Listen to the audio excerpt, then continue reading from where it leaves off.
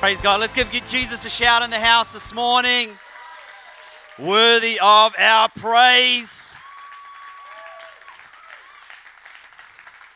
And give somebody a high five and tell them that you're so glad that you're here this morning. You could be anywhere else, but you're in the house of God.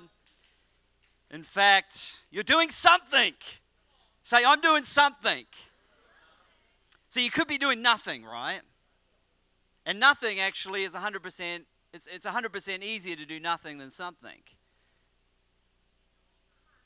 So you're doing something. Kids, they like doing something. They don't like doing nothing. You know, kids, when you you ask them what they do, they're like, nothing. But parents, on the other hand, very different. It's like when you ask a parent what they did on the weekend, and it was nothing, they go, nothing. Nothing. Woohoo! Nothing. All the parents know exactly what I'm talking about. Obviously, Dave and Brianna, not quite sure yet, but you will get there.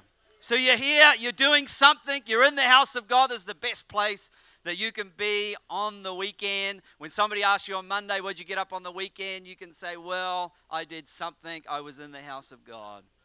Absolutely incredible. We're going to turn our Bibles to Acts chapter 16, verse 16. The title of my message is, I thought it was going to be up there, but it's not, In the Midnight Hour. Everybody say, In the Midnight Hour. Not the Billy Idol song, In the Midnight Hour. Yeah, it's a different it's the biblical version of In the Midnight Hour. Acts 16, verse 16 says, Now it happened as we went to prayer. I love that. I was just kind of reading over my text this morning. I was like, man, things happen when you go to prayer. When was the last time that you actually went to prayer? Come on, somebody. Things happen when you go to prayer. A certain slave girl possessed with a spirit of divination met us, who brought her masters much profit by fortune telling. This girl followed Paul and us and cried out, saying, These men are servants of the Most High God, who proclaim to us the way of salvation. She did this for many days, but Paul, greatly annoyed, turned and said, The Spirit, I command you to come out in the name of Jesus. And the Spirit came out that very hour. When the masters saw that their hope of profit was gone, they seized Paul and Silas and dragged them into the marketplace to the authorities. And what happens is there's a bit of a trial in the marketplace, and they end up putting Paul and Silas in prison. Let's jump down to verse 23. It says, When they had laid many stripes on them, they threw them in prison, commanding the jailer to keep them securely. Having received such a charge, he put them into the inner prison. The inner prison is where the worst of the worst criminals are. So they just didn't go into some nice holding cell. They went into the depths of prison and fastened their feet in stocks. Verse 25. Everybody say, but. But. I like the buts of God. Because, they're facing a pretty difficult circumstance. It's pretty dark. They're in prison. There doesn't seem any way out. They're in stocks. They're in chains. Their feet are in chains. They're with the worst of the worst. But I love this. It says, but at midnight. Notice it doesn't say, but at the daylight hour. But at midnight, when they were at their worst moment, when it seemed that things were at its darkest kind of situation. But at midnight, everybody say, but at midnight, or everybody say, in the midnight hour, Paul and Silas were praying and singing hymns to God, and the prisoners were listening to them. Suddenly there was a great earthquake, so that the foundations of the prison were shaken, and immediately all the doors were opened and everybody's chains were loosed. And the keeper of the prison, awaking from sleep and seeing the prison doors open, supposing the prisoners had fled, drew his sword, was about to kill himself. Paul calls out with a loud voice, saying, Do yourself no harm. We are all here. Then he called for a light, ran in, and fell down trembling before Paul and Silas. And he brought them out and said, Sirs, what must I do to be saved? So they said, Believe on the Lord Jesus Christ. You will be saved, you and your household. This is a powerful story for many reasons. One, because at their darkest moment, in their darkest hour, it says that they were complaining, that they were whining, that they were whinging, that they were in doubt, that they were in fear, that they were unbelief. Come on, somebody, what does it say? They were praying and praising. I don't know about you. If I'm in a prison, I don't know what the worst prison in America is right now, but if I'm in one of those supermax prisons in with the worst of the criminals, I don't know if I'm going to be praising somebody. But here they are, praying and praising in the middle of a difficult situation in the midnight hour, in the darkest moment, when they could have been whining, when they could have been yelling at God, why have you forsaken? Why has my life turned out this way? They are praising and praying to God. And the remarkable thing about this, all the prisoners are listening. Think about this. The jailer is about to kill himself. Listen, if I'm praying and praising and then all of the jail cells open, I'm not hanging around, people. I'm not hanging around to see what the bald-headed guy with the tattoos who's only got 2 teeth is going to do. I'm out of there, people. I'm praising God all the way back to San Diego. Woohoo! Thank you, God, for my miracle. They remained. The incredible things is that they had such impact on the other prisoners there because it said all of the jail cells opened. It says he cries out and said, we're all here. In other words, nobody left. What they had done had such influence and power. The power of praise brought them freedom and brought the jailer who was keeping them bound up complete freedom. He got saved, him and his family, and they end up getting out of jail by not running away, by facing their accusers and then getting out the right way. Come on, somebody. Sometimes we try and escape our trial. We try and get out of our trial. You know, we're wondering sometimes, you know, we're turning to God because our foundations are shaking. It's God who is the one who's doing the shaking, people. Don't run from your trial. Don't get out of your trial. In the midnight hour, it's time to pray and praise and see God do a miracle. Amen? So, you know, so here we go. The question is really, what do we do in our midnight hour? What do we do? Really, when it comes down to it, think of your darkest, deepest fears, moments, trials that you've been through, and what has our response been? And the amazing thing is that it's always darkest before dawn. I don't know if you knew that or not, but it's always darkest before the dawn. That means that at the time when it's darkest is the moment when you're closest to your breakthrough. That's the time to hang in there. Because in the midnight hour is when you find out who you are and who your God is. It's not time to leave because the miracle is just around the corner. It's time to stand and see the deliverance of God in your life. Now, I want to kind of jump into this because Paul, who went through this situation in Acts, wrote some great keys later in the book of Philippians, and I want to jump into those, but I quickly want to tell you that there are different kinds of trials because these guys were going through trials for righteousness' sake. There are some people who goes through trials, I was going to call it for stupidity's sake, but really I'll call it self-inflicted trials, okay? And in other words, there's stuff that I think we blame God or we blame the devil for. We really should be placing the blame right here, okay? And I was on Facebook the other day, and I have a friend on there who I grew up with and lived over the street, and we've recently connected on Facebook. Haven't seen him for like 30 years or something. And so, you know, but he's an atheist. And he posted a photo, and there's like a child in poverty in one of these third world countries, and he's replying, I guess, to a question of somebody who said, God loves you, and he says, God loves me. Have you seen this place? And I took a little bit, it kind of like tweaked something in me, and I didn't want to start one of those public Facebook wars or battles. We've all seen those, right? So I just very gently and softly kind of replied, you know, my opinion was that I didn't feel that it was God's fault that this person was in this mess. And he kind of replied saying, well, you know, what's God doing if God's real, etc., etc. And I said, well, I asked him a question. I said, if you beat your child, would it be fair to say that that's God's fault?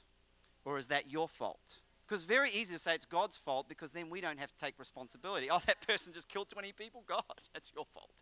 No. Let's take responsibility. If you beat your child, you beat your child. You made the choice. God didn't force your hand. You take responsibility. And so I took a little bit, you know, he didn't reply back, you know. I'm not sure if he felt convicted or he just kind of didn't want to reply or didn't have anything to reply. But here's the thing. We have to take responsibility. Stop blaming God. Stop blaming God for things that you've chosen to do. You know, I shared at the Empower conference. Who was at the Empower conference? Fantastic. I shared at the Empower Conference, and I shared about the scripture about God opening the windows of heaven, blessing you, you won't have enough room to contain it, and he'll rebuke the devourer for your sake. And I posed this question, well, for many people, what happens if you're the devourer? I mean, what if you're the devourer of your finances? What if the devil has nothing to do with it? I mean, if you're spending more money than you earn using credit cards to buy stuff that you can't pay for, you're the devourer. How is God going to rebuke the devourer over your finances if you're the devourer? We're blaming the devil for all this stuff. Oh, God, financial. But you're the devourer. You've been devouring your finances. Don't look at your wife. Don't do it. You will be in the jailhouse. It'll be the midnight hour for you when you get home. Men, don't look at your wife. She's not the devourer. Don't blame the devil. Don't blame God. Take responsibility. Bring it to God. His mercy is new every morning. Okay? You don't have to keep wearing that. Just walk through it. Admit your faults. Go to God. Get things right. Then there's adversity and trials for unrighteousness' sake. A life of sin or disobedience. Jonah, for instance, stuck in the belly of the whale. We won't go into that. And then, of course, the righteous living. Just like Paul and Silas, had to go through. 2 Timothy 3 verse 12 says, yes, and all who desire to live godly in Christ Jesus will suffer persecution. Just raise your hand if you desire to live godly in Christ Jesus. Okay, not everybody did that because they heard the other will suffer persecution. There's like people in here, I was going to become a Christian, but I heard that will suffer persecution thing. I'm not so sure now. Will suffer persecution. Psalm 34 verse 19 says, many are the afflictions of the righteous, but the Lord delivers him out of them all. Who's a righteous person in here? It says many are the afflictions of the righteous. We don't like those Bible passages. We don't get up and go, praise God, many are the afflictions of the righteous. But, the Lord delivers you out of them all. You can expect deliverance from your trials. 1 Peter 4 verse 12, I love this. Beloved, do not think it strange concerning the fiery trial, which is to try you as though some strange thing happened to you. I think sometimes we are surprised or confused and we're like, oh my gosh, I don't understand why this trial. The Bible's saying, hey, don't think it's strange. This is a normal part of your Christian experience. Paul and Silas weren't thinking, they're going, God, this is strange. We were just doing the right thing. Now we're in jail. No, they were praying and praising God because they understood that many are the afflictions of the righteous, but the Lord delivers them out of them all. 1 Peter 4 verse 19. I'm going to give you a ton of scripture this morning. Therefore, let those who suffer according to the will of God commit their souls to him in doing God as to a faithful creator. There is suffering sometimes when we do the will of God. Sometimes it's not easy to do the right thing. But that doesn't mean that we don't still do the right thing, regardless of what it may cost us. Romans 8 verse 28 says, and we know that all things work together for good to those who love God and to those who are called according to his purpose. That means that God is always working something together for good. And I know sometimes when you're going through the trial, that's the last thing you kind of need to hear. You just need somebody to wallow in your self-pity with you. You hear those people and it's like, well, brother, when God closes one door, he'll open another. Who's heard that before? Well, next time somebody says that to you, says, yes, that's true, but it sure can be hell in the hallway while you're waiting. Because that's how you feel. You don't feel great in the middle of a trial. You don't feel like rejoicing, but the Bible says we don't live by feelings, we live by faith. We don't live on how our emotions teach us. We live on what the Word of God teaches us. Here's the deal. If the devil's bothering you, it's probably because you're bothering him. If you're not doing anything for God, you're probably not going to go through trials because you're not bothering the devil. That's a good thing, people. Devil's bothering you because you're bothering him. Just keep on bothering him. God is going to get you through it. God is going to get you through. You don't get a testimony without a test. You don't get a crown without having something to conquer. You cannot be an overcomer unless you have something to overcome. How can you be an overcomer unless you're overcoming? How can you wear your crown unless you have a kingdom that you're ruling and reigning in and you've got something to conquer? How can you get up here and testify of the goodness and the graciousness of God if you don't have a test? Where will you get your message from if there is not a mess that God can make a miracle out of? Get some perspective in your world of what God is wanting to do. In the midnight hour, you may feel like you're in prison, but guess what? God is going to bust you out with a miracle when you begin to see it from God's perspective. And here's the deal. The only thing, listen, that can defeat you is yourself, because you have authority over the devil. Look at these powerful, let me just, before I share a couple of scriptures, let me just give a quick illustration of this. At the Empower Conference, I prayed for a lady. She had ulcers that were this big. Summer's doing there, you can see my wife. That big, that's how big they were. She'd taken pain medication for 3 years, lots of other problems. I prayed for her, power of God hit her, she got healed. The ulcers completely disappeared, okay? Absolutely powerful. She hasn't taken her pain medication since. And there were lots of other issues I won't go into, but here's the deal. After I prayed for her, I asked her straight away, how do you feel? All the pain gone? She says, yes, all the pain's gone. I'm healed. And we're like, yep, praise God. Hallelujah. Awesome. But then she asked me a surprising question. She says, what happens if it comes back tomorrow? Good question. What happens if it comes back tomorrow? And I said, well, let me ask you a question. What happens if somebody comes to your door, knocks on your door, and you open it, and they ask you if they can take all of your stuff, steal your health, wealth, prosperity, and family? What do you tell them? She says, I tell them no. And I said, that's right. So when the devil comes back and tries to bring that pain and bring that affliction again, you have authority over the power of the devil to say, leave, get out. It's time to go. You wouldn't let anybody take your stuff in the natural. You'd fight tooth and nail for that stuff. Yeah, we let the devil walk out with our stuff all the time. It's crazy. I got 2 little puppies. Soda and Bear. Don't blame me for the names. They were named by my daughter Charlize. Soda and Bear, like the animal beer, not like the drink, just in case you're confused. Because I know some of you are thinking, beer? All right. So, they're girls, and they're like about so big. They're kind of medium-sized dogs, little, medium kind of dogs, whatever. They're females. Well, anyway, Pastor Leanne and Jürgen have a new dog called Punky.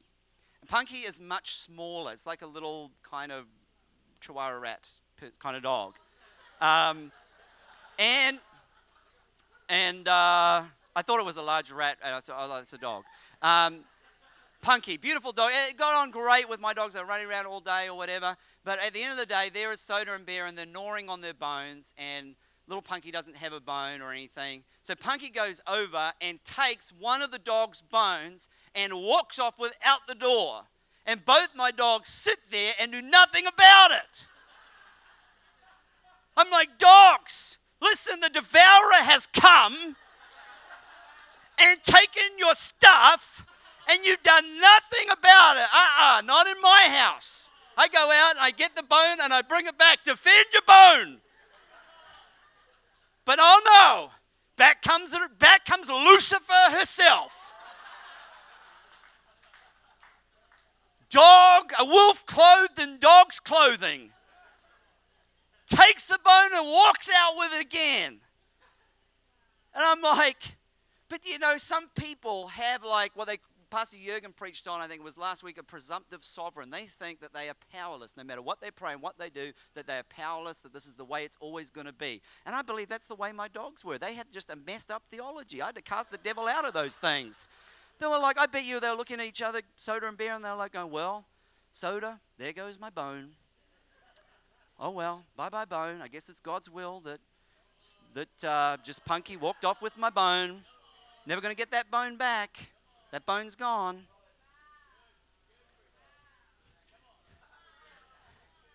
Punky just took off with my bone. Nothing I can do about it. Bye-bye bone. Must be God's will. Listen. Psalm 115 verse 16. Listen. Even the heavens are the Lord's, but the earth he has given to the children of men. Luke 10 verse 19, behold, I give you authority to trample on serpents and scorpions and over all the power of the enemy, and nothing by shall any means hurt you. Who's been given the authority? Who does the trampling? Who does the stepping on? Who steps on the snakes and the scorpions? Does God do it? You do it. Because he's given you the authority to do it. He's given you the authority to take back your bone, people. Don't let the devil walk out with your stuff. You know, Charlize and Bella, the great sisters, they play a lot better than they used to. And, but for a long time, Charlize would just, and she still kind of does, takes things off Bella and calls it sharing. I say, Charlize, that's not sharing, that's taking from your sister. I'm like trying to teach Bella to fight back. Don't let your sister take your stuff. Bella's getting bigger now. I'm telling you, she's going to be just as big as Charlize soon because she eats her veggies and doesn't complain, and she's going to be able to take her stuff back. There's time going to be coming. I'm going to get up here and share that illustration. It's going to be called Bella Got Her Stuff Back. That's part 2 to this message, all right? It's a big difference between sharing and taking. James 4 verse 7 says, we should do that. That's a great one. Next year, Bella got her stuff back. Therefore, submit to God, resist the devil, and he will flee from you. Who is the devil fleeing from? From God? From you. Exactly. I like that. Who said from me? I like that. From you. Exactly. From you. Absolutely powerful. So, and I mean, here's the deal. Kids get this. You know this if you're a parent because kids like being in charge. They like ordering around. I think God put it in their DNA. And as parents, we've got the responsibility to teach them that to be in authority, they've got to be under authority. But they like bossing around. And if we let Charlize run the house, she would run the house. She would have candy for breakfast, lunch, and dinner. I mean, I tell you, she'll quite often ask why. I'll go, Charlize, you need to go to bed. And she'll go, why? And I go, because it's bedtime. Why? And I'm like, all right, because Daddy said. And she goes, why? Because Daddy's in charge. And she goes, oh, well, what am I in charge of? The puppies. You're in charge of the puppies. And she's like, so anytime I tell her she has to do something, because Daddy's in charge, she goes, yes, Daddy, but remember, I'm in charge of the puppies. Very important to note. Listen, hide and seek. She makes up the rules for hide and seek. You know why she makes up the rules for hide and seek? Because she stinks at it. I'm like, I hide in the same place 6 times in a row. She still can't find me. Sweetie, I'm still behind the bathroom door where I was the previous 5 times. I mean, and then she'll tell me where to hide. Daddy, you hide here. I'm like, well, sweetie, if I hide here, then Daddy, hide there. All right, I'm going to hide there. No, not there, down beside the bed. I might hide cramped beside the bed. And it's like she's counting. 1, 2, 3. Oh, Bella, come and have a look at this. I'm like, sweetie, I'm still hiding. And then she comes and finds me. Daddy, I found you. And I'm like, yeah, you found me because you told me where to look. You told me where to hide.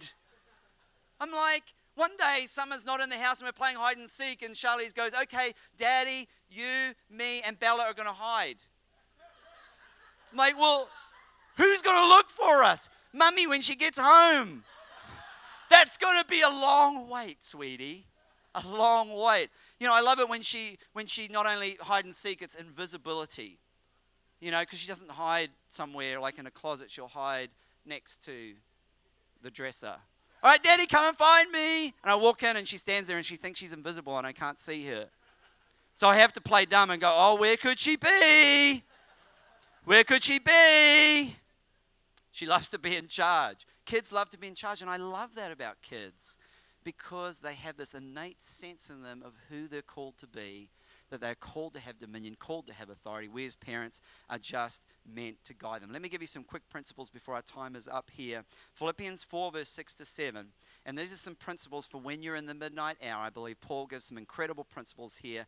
And he says, do not be anxious about anything, but in everything by prayer and petition with thanksgiving, present your requests to God, and the peace of God, which passes all understanding, will guard your hearts and minds through Christ Jesus. This is an incredible passage of scripture here because it's telling us if we do the things in the first part of this verse, which I'm going to jump into, about not worrying, about praying and giving thanksgiving, that the peace of God will be a guardian on our hearts. Think about a guard, like an angel of the Lord called peace, or even God himself as peace, being a guardian of your heart. Only you can remove that guardian. While that guardian is guarding your mind and heart, your mind and heart will be at peace. But as soon as that guardian is dismissed through worry, through lack of prayer, through fear or unbelief, that guardian actually leaves your world. Just picture that. Every time you just lose your cool and you start complaining or start whining or whinging, that guardian will actually leave. Okay, if that guardian arrives because you're not worrying and because you're praying and because there's thankfulness and rejoicing on the inside of your heart, then the opposite of that is true, that when you're whining and complaining, that guardian actually leaves. So just picture that. Every time you're going through a trial, that guardian getting up and leaving because you just lost your peace. And now that peace that surpasses all understanding is now not surrounding you anymore. And therefore, because you don't have the peace that surpasses your own human understanding, you don't have the revelation of God of what he wants to do in that trial. So therefore, that understanding has also left you, and you have a limited, short-sighted understanding. And therefore, you panic in your trial and you make things worse. Are you getting this morning? So let me give you a couple of things on how to keep the guardian over your heart and your mind. You want to keep that guardian called peace. Number one is worry about nothing, because it says do not be anxious about anything. So in other words, don't worry. I'm going to show a quick 30-second clip from a famous movie back in the 80s. I hear they're doing like a remake or another one of these. Just quickly watch that. Have you got that ready to run? Have I given you enough heads up? You do? Watch the screen. You know, it's just occurred to me we really haven't had a completely successful test of this equipment. I blame myself. So do I. Well, no sense worrying about it now. Why worry? Each of us is wearing an unlicensed nuclear accelerator on his back. Yep. Let's get ready.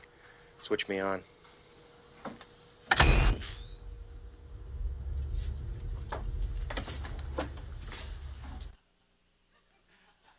Why worry? They go, why worry? And then they turn it on and they step away. Faith without works is dead, people.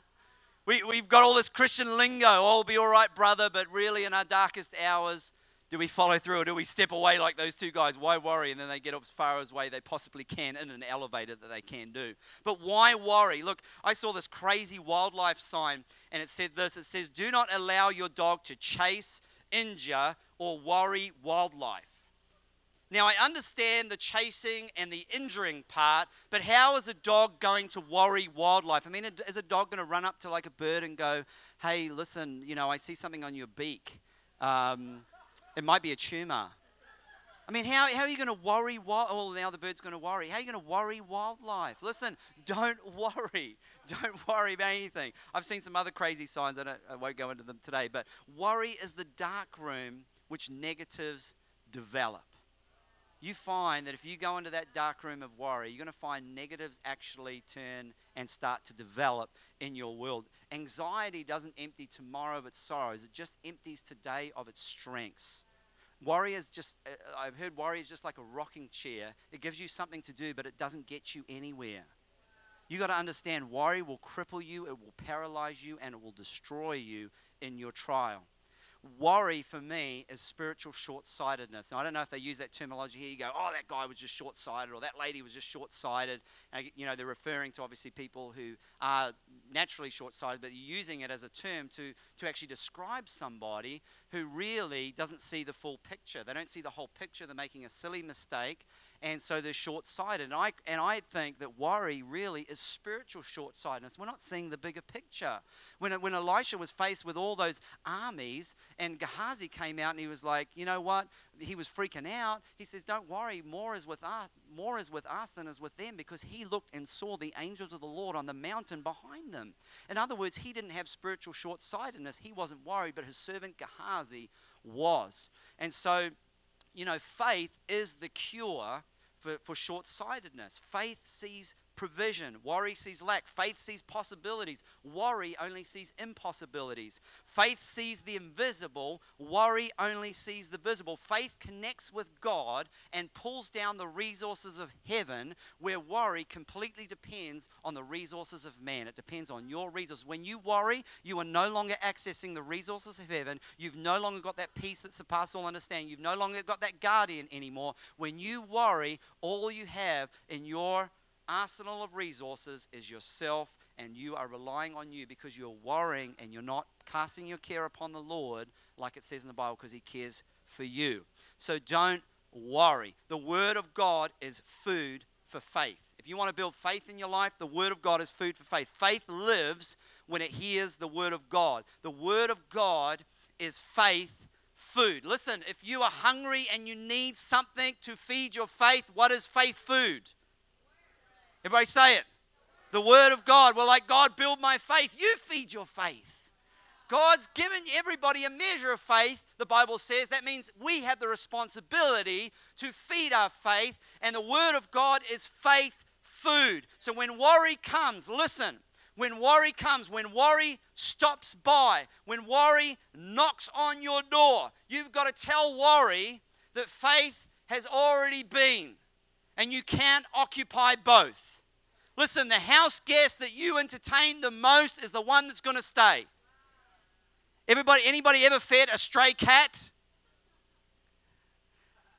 That stray cat will keep coming back because you're entertaining that stray cat. If you entertain worry, worry is going to stay. If you entertain faith, faith is going to stay. When worry knocks on your door, you say, faith is already here. Sorry, see you later. Hasta la vista, baby. Number 2, pray about everything. We bring up that scripture again, Philippians chapter 4. Be anxious about nothing, but in every situation, by prayer and petition.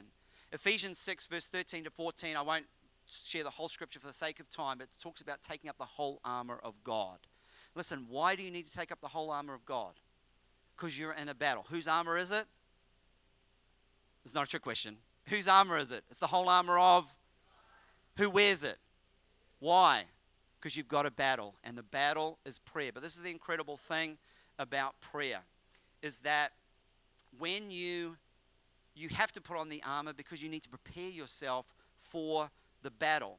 And there is a big difference between praying and praying through. There was a guy that I read about in history, and he has a gravestone in Israel and everything. He's not listed in the Bible. His name's Honi, and I read a story about him, how he drew a circle around himself when there was a big drought, and he said, God, I'm not moving from this place. I'm not moving from the circle until rain comes. Everybody laughed and mocked at him, and then rain started to come. And it was just a drizzle. So he said, God, I'm not moving from the circle until there is more rain. And all of a sudden, it was a downpour. And he's like, God, too much. I'm not moving from the spot until you lessen the rain just a little bit so it's just the perfect amount. And then the rain. And right before everybody's eyes, that happened. And that is listed. Now, it's not in the Bible. I don't know if it's exactly true, but it's in some of the ancient writings that are there. But I think, whether it's a true story or not, we need to get that kind of mentality where we are drawing a circle around it and saying, God, I'm not moving from the circle. I'm not moving from this place until I get my breakthrough, until I get my answer. And here's the deal. Don't just pray through. Prayer is not to get you around your problems. It's to get you through your problems. When Jesus prayed, the Bible described 2 instances of Jesus praying. Does anybody want to pray like Jesus prayed? Anybody? Okay. These were the 2 instances. One, it describes him. He was praying so fiercely, he had sweat coming from his brow that were likened to great drops of blood. It wasn't drops of blood, but it likened it to drops of blood. The second time it records him praying that it was vehement cries to God who would save him. Vehement cries. When was the last time our prayer life could be described as something like that? Because that's what it means to pray through. I love Pastor David Chittick. I'm in the green room praying for this morning service, praying for all of you, and there I hear him praying. He's speaking faith. He's speaking breakthrough. There's passion in his voice. I can hear there's this faith that he believes that what he prays is going to come to pass. That's called praying through. Not just praying to God, but praying through is powerful. And for the sake of time, I'm going to jump right to the last point here, which is about praising. Thank God in all things. We bring up that scripture again. It says prayer in everything, pray and petition with thanksgiving. In other words, make sure you've got some thanksgiving with your prayer. And I'm going to finish on this. This is the point that I really want you to get this morning. It says, enter into his gates with thanksgiving and into his courts with praise. Be thankful and bless his name. Be thankful. The Bible says, count it all joy when you fall into various trials. When was the last time you said, brother, I'm counting it all joy that we're in a trial? But that's what the Bible teaches. Psalm 2 verse 4 says, he who sits in the heavens shall laugh. That's why you can count it all joy, because the Bible says that you're seated in the heavenly places. And he who sits in the heavens laughs. Why can you laugh? Because you already know that you have the victory. You already know that you've won. You already know that you have the breakthrough. And, I love what Jesus said in his darkest time in John 12, verse 27, in the Message translation. I think Pastor Brianna tweeted this, and I'd never read it. I think it was you who tweeted this. I'd never read it in the Message translation. It says this. It says, right now I am storm-tossed, And what am I going to say? Father, get me out of this? No. This is why I came in the first place. Father, put your glory on display. When was the last time we prayed that when we were in a trial? Father, get me out of this? No. This is why I'm here. I'm an overcomer. Father, it's your time. Put your glory on display. Put your glory on display. I want everybody to close their eyes this morning. We're out of time, and I'm preaching next week, so maybe I'll finish this up. I had a couple more points, but I just want to be respectful of time. It's 10:25, and I want to get you out of here at 10:30. I know those of you who have come for DNA. But just close your eyes this morning, and I first of all just want to pray for anybody here who needs to reconnect their life to God. It's just a very simple question. You're either with God or you're not with God. The Bible says with God all things are possible. He who has the Son has life. He who does not have the Son of God, who does not have Jesus, does not have life. You either have life this morning or you are void of life. And I want to pray for you. I want to pray for you if you've never given your life to Jesus Christ. You've never made a faith commitment to make Jesus Christ Lord and Savior of your life. That's the first person that I want to pray for.